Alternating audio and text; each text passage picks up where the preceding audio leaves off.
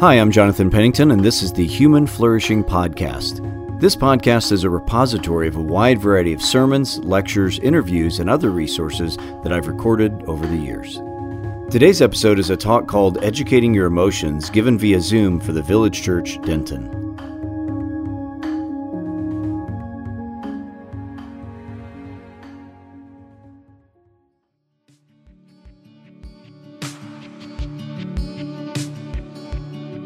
All right, so the big question then that Cheryl asked and that we should all be asking ourselves is, what about our Christian faith? What does the Bible say? What does God think about our emotions? So again, we have all these experts from ancient times down to today telling us things about emotions, with a lot of insight, and I'm very thankful for all the insights of those. And again, we do have a lot of emotions, and they affect us. The question is, what does it mean to be a Christian? How does the Bible teach us how to handle our emotions and how it all fits together? And that's what I want to address in this second session with you. The short answer, and if you have the handout, you can see, but I can just say to you as well, the short answer is that the biblical Christian understanding of our emotions is nuanced, it's powerful, and it's effective. It's nuanced, it's powerful, and effective. I don't want this to be a advertisement for a book of mine, but Bo mentioned at the beginning, so I'll just say that this all comes out of work I've been doing for quite a while on what I'm calling the Christian philosophy, meaning that what I've discovered and what the point of this material tonight and in this broader book is that the Bible is very sophisticated and really deserves a place among the great philosophies of the world. Of course, we believe the Bible is more than a philosophy. We believe it's a religion, meaning that it's speaking divine truths about the Son of God incarnate. All that's true. I'm not saying less than that, but I'm saying I think we've often forgotten that the Bible is also giving us a true philosophy of life, one that is worthy and I think superior to every other philosophy I've studied. And I've studied a lot of philosophies. And I think the Bible is very remarkably sophisticated and nuanced on this, including on this huge issue of what our emotions are and how to handle them. And so I want to the biblical Christian philosophy or understanding is that our emotions is nuanced, powerful, and effective. Slightly longer answer to that I'll spend 20 minutes talking about here. I have three moves I want to make in this. One is emotions in God's world. Secondly, educating or sculpting our emotions. And then what are some practical things we can do, all based on the Bible? So the first move, John, if you give us the next screen here, emotions in God's world. So emotions, the simplest thing to say is that from a Christian perspective, emotions are a basic part of what it means to be human, because they're a basic part of who God himself is and how he has made the world. So let me unpack that. So first, God's emotions. In the Bible, you may be surprised to know, although as soon as I say it, you're probably going to recognize it, that God is actually described as having emotions all the time. Emotions such as compassion and anger and joy and jealousy and grief and satisfaction, and most of all, of course, love. And love is more than an emotion. A lot of times you'll hear people say love is not an emotion. Well, I don't know if people say that, maybe they do, but love is a choice or love is a verb. That's true.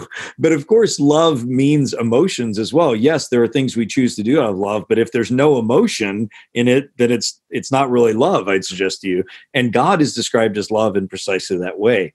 Very often, God is described in ways that we would say are anthropomorphic. They are like humans because that's how God is. We're like him is what it truly is. But the problem is that out of a proper concern that humans have had to not think of God's emotions and not to think of God completely from our terms, theologians have often emphasized what is called impassibility, and maybe you can hear that word passion inside of there, impassibility, which is an important Christian doctrine, but unfortunately it's an important Christian doctrine that has been misunderstood by many Christians. What the doctrine of impassibility means is that God is not controlled by his emotions in the way that you and I tend to be.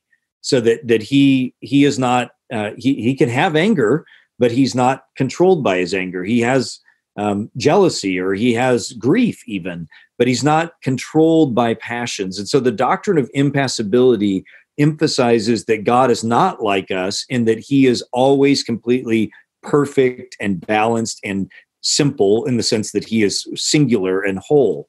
The problem is that a lot of times people have misunderstood the doctrine of impassibility to mean God doesn't have emotions. And then you just have to write off all of these true biblical texts that are talking about God having emotions as just metaphors or just images. But I'd like to suggest to you that's a misunderstanding of the doctrine of impassibility. It is not saying that God is emotionless. It means he's not controlled by his emotions. And so that's a very important first place to start, because the point is emotions are part of who God is himself. And if you need some further proof of that, then we go to the second point here, which is the fact that Jesus himself clearly has emotions. Jesus, who is the perfect image of God incarnate. I do teach New Testament, and my area of specialty is the Gospel of Matthew, and then also the Sermon on the Mount within Matthew. And one of the things I do when I teach this class on the Sermon on the Mount regularly is that I've actually collected together a whole bunch of film versions of the Sermon on the Mount, like different Jesus films, and I show them, and sometimes I have to compile them together, and I show them in class just to sort of see how different filmmakers have interpreted the Sermon on the Mount. And what's very interesting is that there's one film in particular that a lot of my students, and you would probably be in the same boat, feel a little awkward about.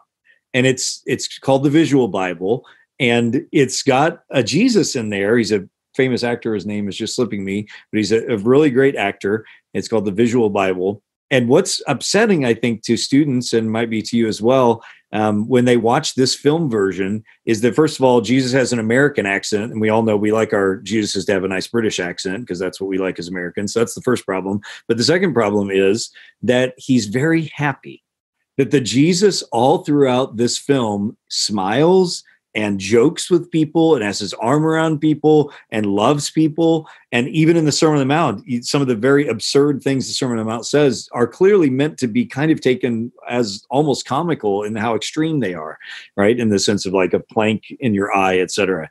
And what's very interesting about the students' reaction to that film is that I think it reveals that, again, we don't expect Jesus to have emotions. We expect him to be this sort of medieval painting where he's dour. Well, the one emotion he can have is sadness, I guess, right? He's a man of sorrows. Even though, interesting, the New Testament never describes Jesus as a man of sorrows. That's an Old Testament prophecy, which is not untrue, but it's just, that's not something the Gospels actually portray him as. And in fact, if you look at the Gospels, you will see that the Son of God incarnate describes Jesus as very emotional, in the good sense of that, right? He is not one who is stoic. And what's very interesting is that we often think of Jesus in stoic terms, which was the dominant philosophy of his day. But what's striking is that if you were to look at Jesus, just read the Gospels from within the perspective of Stoicism, you see that they're intentionally arguing that he's not a Stoic, because he's described with all kinds of emotions, and he does things out of his emotions.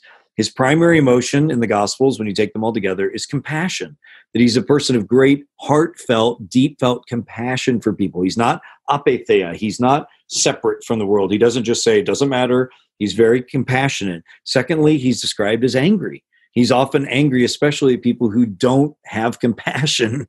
He's not angry at sinful people. He's angry at people who don't have compassion for others. And then he's also described as a person of great joy. And so just at the basic level, we see that if you believe Jesus is God, then you need to believe that as the true representative of God, that includes being emotional, that these are not bad things. And then the third point of this here is just to think about the rest of the Bible and how it talks about our emotions as good and even necessary. Just think of the book of Psalms. The book of the Psalms is full of emotions. It is constantly depicting people who have emotions. I just realized I didn't start my timer, so I have no idea where I am on the time. I'm going to count on you, Bo, to tell me where I am.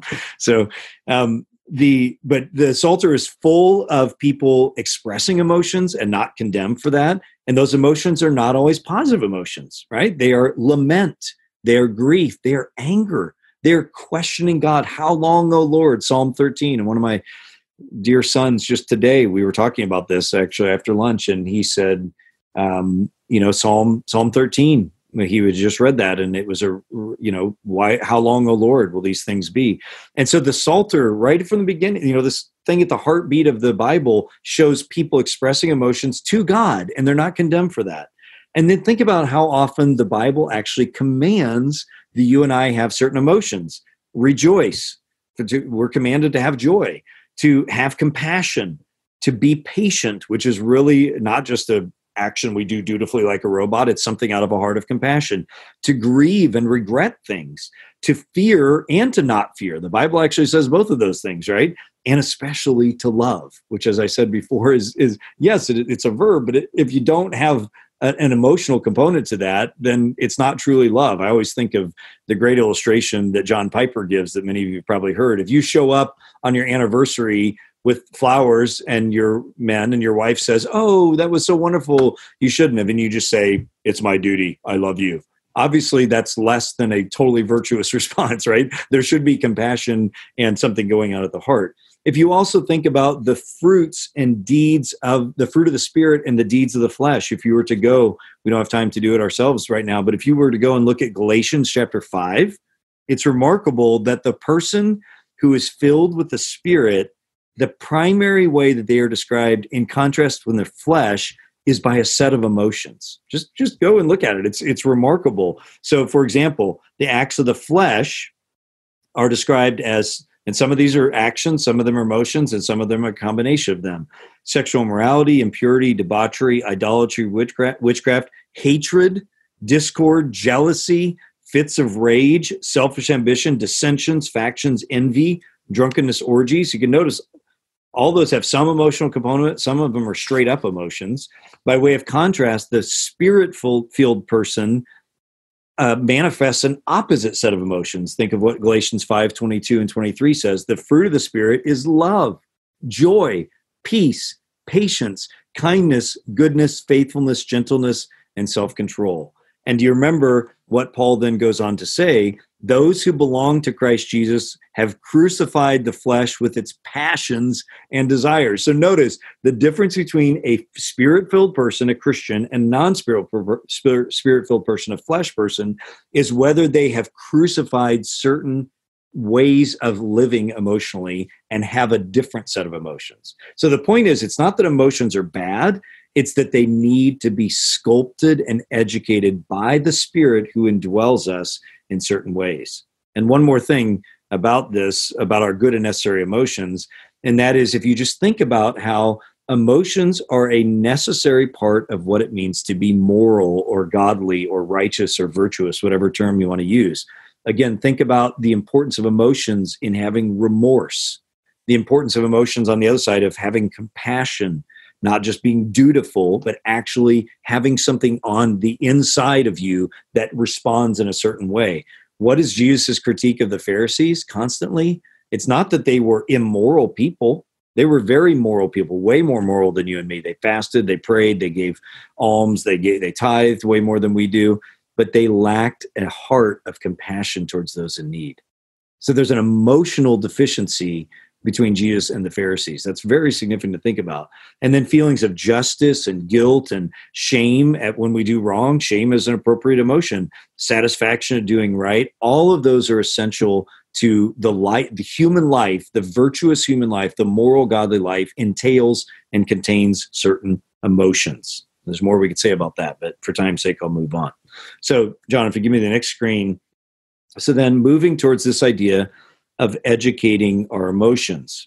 Now, I'll just lay my cards on the table. I think the biblical view of emotions is the closest to that cognitive view, that Aristotelian view of emotions. That is that our emotions are trainable, they are educatable, or maybe better, they are sculptable. They can be shaped and transformed in certain ways. And that language, I think, is much better than controlled. And a lot of times, there's actually a great insight when I spoke with the staff of your church a couple of weeks ago about these things. It was someone there who pointed out how much more helpful it was to say educating your emotions than controlling your emotions. That was a great insight because that's exactly the point.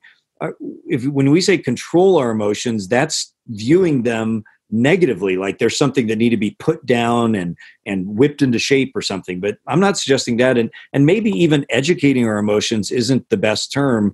My friend Eric Johnson, Dr. Eric Johnson, the therapist, when I talked with him about this recently, he said he thought educating our emotions still sounds like it's too much. Just it's simple. You just think rightly and it's all easy, which isn't what I'm saying, and nor would he would say either. But maybe the idea of sculpting is a little better, that it just doesn't have quite the same alliteration as educating your emotions. So I still went with this. But the point is that our educations can be shaped and transformed in certain ways. So I'll stick with educating our emotions, because I think the idea is basically there that we start by being self-aware of what's going on inside of us. Because like I said, way back at the beginning, if we're not aware of our emotions, we will never be able to make progress in learning to educate them. And then we recognize that we're commanded to do things with our emotions, as I was just saying, and that we're actually commanded to develop in ourselves certain emotions. That if you and I lack compassion, if we lack love, if we lack patience, if we lack any of those fruit of the Spirit, those are deficiencies in us, and we're invited to actually grow into being fully human, made in the image of Christ, by actually sculpting, learning by the power of the Spirit to sculpt our emotions in certain ways. Yet, and this is a very important but or yet here, we must always at the same time be very, very careful not to be naive about the power of our physiology, the power of our chemicals and our hormones, the power of our circumstances, the power of our genetic tendencies in some of us who are more depressive or not, the power of trauma that it has in our life. And as some of you probably know, it's a very important idea that the body keeps the score. In other words, people that have been traumatized sexually or emotionally or other ways, physically, that the body remembers that, and that affects your emotions in ways that go beyond just thinking your way through it. Addictions, all of these things affect our emotions deeply. So when I'm talking about educating or shaping our emotions, it's very, very important that you don't hear me saying that if we just think rightly, if we just got to magically just buck up and buckle down and pull ourselves up by our emotional bootstraps, we can just fix everything. If you think that, you're in for a crash. And the greatest thing that God can do for you is bring you to the end of yourself, because our emotions are not that simplistic. They are a very complex part of our bodies and our backgrounds and all of who we are. So hear me clearly when I'm talking about educating our emotions. I'm not talking about this simplistic sort of mode. In fact, when my wife heard me talking to Bo about this on Friday, and she said to me afterwards, if you tell those people that all they have to do is think about it and they fix their emotions, I'm going to punch you. And she was absolutely right. And so this is for her, because that's absolutely right. And I agree with it. So anyways, the Christian view of emotions then, I think, is remarkably sophisticated. And let me just lay this out. Bo, can you give me a minute? How many minutes I got left here? 5? Okay. So here's the Christian vision of emotions. Then I'll get to some practices and we will be done. So God wants us to experience flourishing. The biblical words for it are shalom, or blessedness, or even just happiness. That is what God's goal is. From creation to new creation, before the fall and at the redemption, the vision is of peace and shalom and happiness and fullness, entering to the fullness of peace and humanity. My peace I give you, as Jesus says. That shalomness, shalomity, if I can make up a word, includes emotions, because God has made us as emotional people. Jesus has emotions, God, the triune God, has emotions, and we are emotional people. So the goal of shalom is not getting rid of emotions, but is having emotions that are aligned and peaceful. So our circumstances then, in light of that, really matter. And here is this fundamental difference between Christianity and Buddhism or Hinduism or Stoicism or any other religion or philosophy, that Christianity is realistic. It's a realism that we are real people in real bodies and that our circumstances really affect us. What Buddhism will teach you is you need to recognize, you need to believe that nothing really exists And the key is to get separated from thinking about anything in the world and being controlled by it. That is the opposite of Christianity. Christianity says there is reality, and that reality affects our lives, it affects our bodies, it affects our minds, it affects our emotions. So the goal of Christianity is true shalom, not what the Stoics would teach or what Buddhism would teach, ataraxia or nirvana or loss of self or some enlightenment or realizing that you're really a god. None of those things is what Christianity says you should do with your emotions. All of those are alternatives. And of course, some other alternatives are just escapism, right? Hedonism, alcohol, drugs, food, sex, whatever it is, all the other, none of those are obviously going to solve. But the religious and philosophical offers in the world, almost all the other ones say nothing is really real. You just need to be free from it. Christianity says, no, this is a real life. You're a real embodied creature and it matters. So an example of this, I mentioned I was going to say something about Marcus Aurelius, and I love Marcus Aurelius. I actually love the Stoics. I read the Stoics all the time, but whenever I read them, I feel this mixture because part of what they say is super helpful and part of it is so dead wrong. Marcus Aurelius, for example, says this: choose not to be harmed and you won't feel harmed. Don't feel harmed and you haven't. So notice his logic. He says, whenever someone harms you, you say, I'm going to choose. It's all about the mind. I'm going to choose not to be harmed, and then I won't feel harmed. And then he says, if you don't feel harmed, then you aren't really harmed. Okay. Now, if you think about that from a Christian perspective, it's very interesting because on the one hand, there's actually a lot of wisdom in that, right? If you can say to yourself, somebody does me wrong, and somebody tries to harm me or actually does even harm me, I'm responsible for my reaction to that. They're responsible for their actions, but it's up to me to learn how to handle that emotionally. That's actually really true and really helpful and really mature. But what's fundamentally wrong about that Stoic view is that there really is harm done. People really do harm us. And people really do things to us that you can't just say, I'm not harmed because I choose not to feel harmed. That is foolish and naive, right? Because a Christian realism view says there is evil in the world, there is good in the world, and that our circumstances really matter. So the hope of Christianity, and here's the key, the hope of Christianity is not a denial of our emotions or a denial of circumstances. The hope of Christianity is that God is going to redeem the real world, that God is actually going to bring shalom to the entire world. This is what the kingdom of God is. This is what the new creation is, that God is going to fix the world and fix us, and that we are longing for that. And the solution is not to deny our emotions or deny reality, but to embrace them as part of the training of our hearts in a broken world to long and hope for God alone.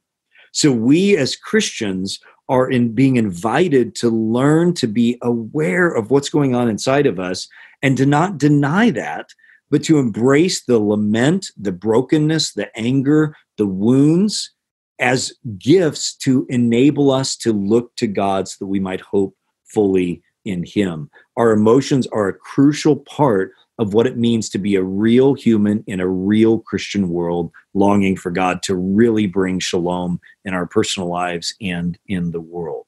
So let me move to the third and final thing in our last minutes here. So what do you do with this? How do you practice this biblical, very beautiful, nuanced view of emotions? The world is real and that the emotions are real. Emotions are a gift, and yet we need to direct our hope to God. So two things to say here. And again, let me reiterate as we close here that mental health issues are real. If you are deeply depressed or have any number of other issues, let me encourage you that part of God's making of the world is giving medical and psychiatric and psychological counseling help. Get medical and or psychological help if you need it. See a counselor, talk to a pastor, see a therapist, get psychiatric or medical help, chemical help. Create a network of safe people with whom you can be real and vulnerable. Journal. Pay attention to your body. You need physical exercise. Those things are important. Just on the way driving to my office this evening for this time together, one of my closest friends called me because he just needed to check in, as we say. He just needed to tell me what was going on in his marriage and how he was feeling about some situations in the midst of the stress of the quarantine.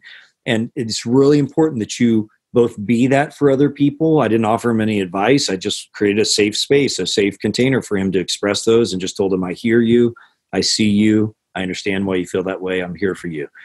You should be that for other people, and you need to find people in your life that can create that safe emotional space for you as well.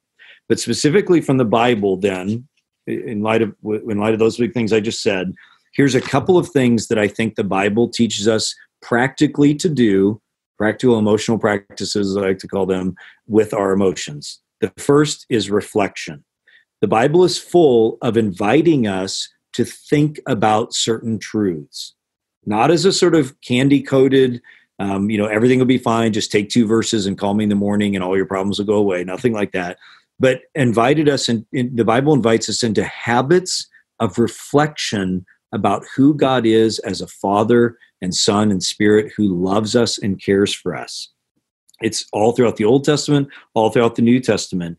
You think of the Shema in Deuteronomy 6:7-9, where the Israelites they're taught to teach children who God is, to talk about who God is as you sit at home and when you walk along the road and when you lie down and when you get up, to engage in symbolic activities that remind us of who God is and his faithfulness. That's an intentional habits of reflection about who God is. And when I think about the New Testament, I especially think about the Sermon on the Mount. And do you remember what Jesus teaches, say, for example, in Matthew 6? He addresses the issue of anxiety head on.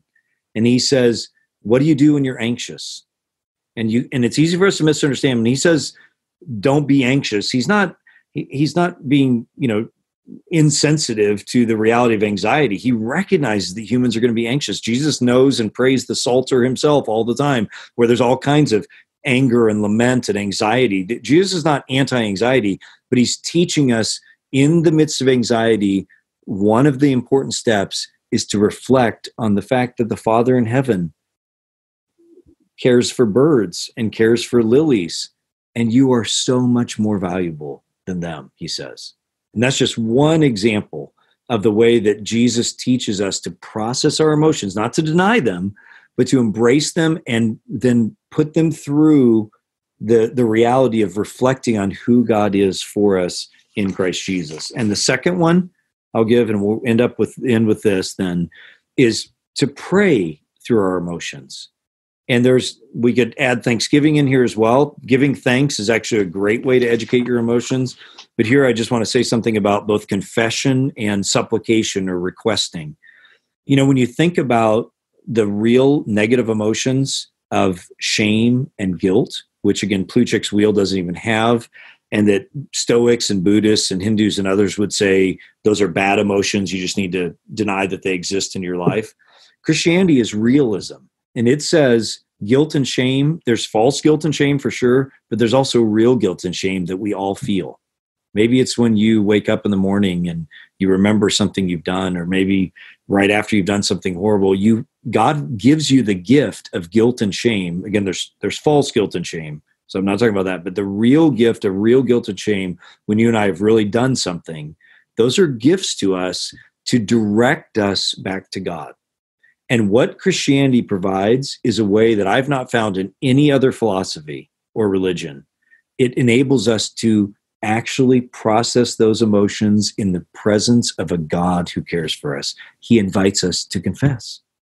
He doesn't just say, oh, those aren't real, don't worry about those emotions, nor does he say, I've got you now. He says, confess. Confess your guilt and shame to me, and I will forgive you. You think of David after Bathsheba and Psalm 51 and then Psalm 32, how he describes that before he confessed his sin, he felt sapped of all energy, but when he confessed it, he found joy. It's not simplistic, but it's very real. And also supplication, one of my favorite verses in the Bible, should be yours as well. 1 Peter 5:7, cast your anxieties upon the Lord, for he cares for you. Notice the Bible is not denying your anxieties, not denying your emotions, but it's saying that one of the ways to process your emotions is to acknowledge them, that you're having them, and then to pray through them, to ask God to come and help you process them and help you in your situation. So there's more that could be said.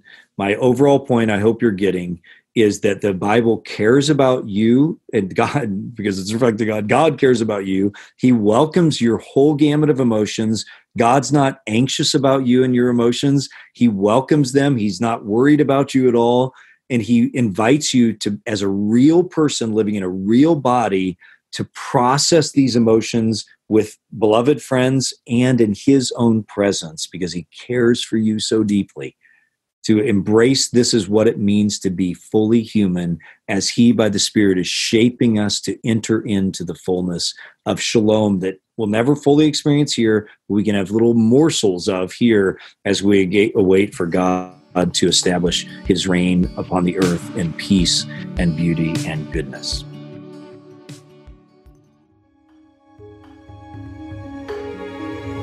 Thank you for listening to the Human Flourishing Podcast. To learn more or get in touch with me, visit my website, jonathanpennington.com.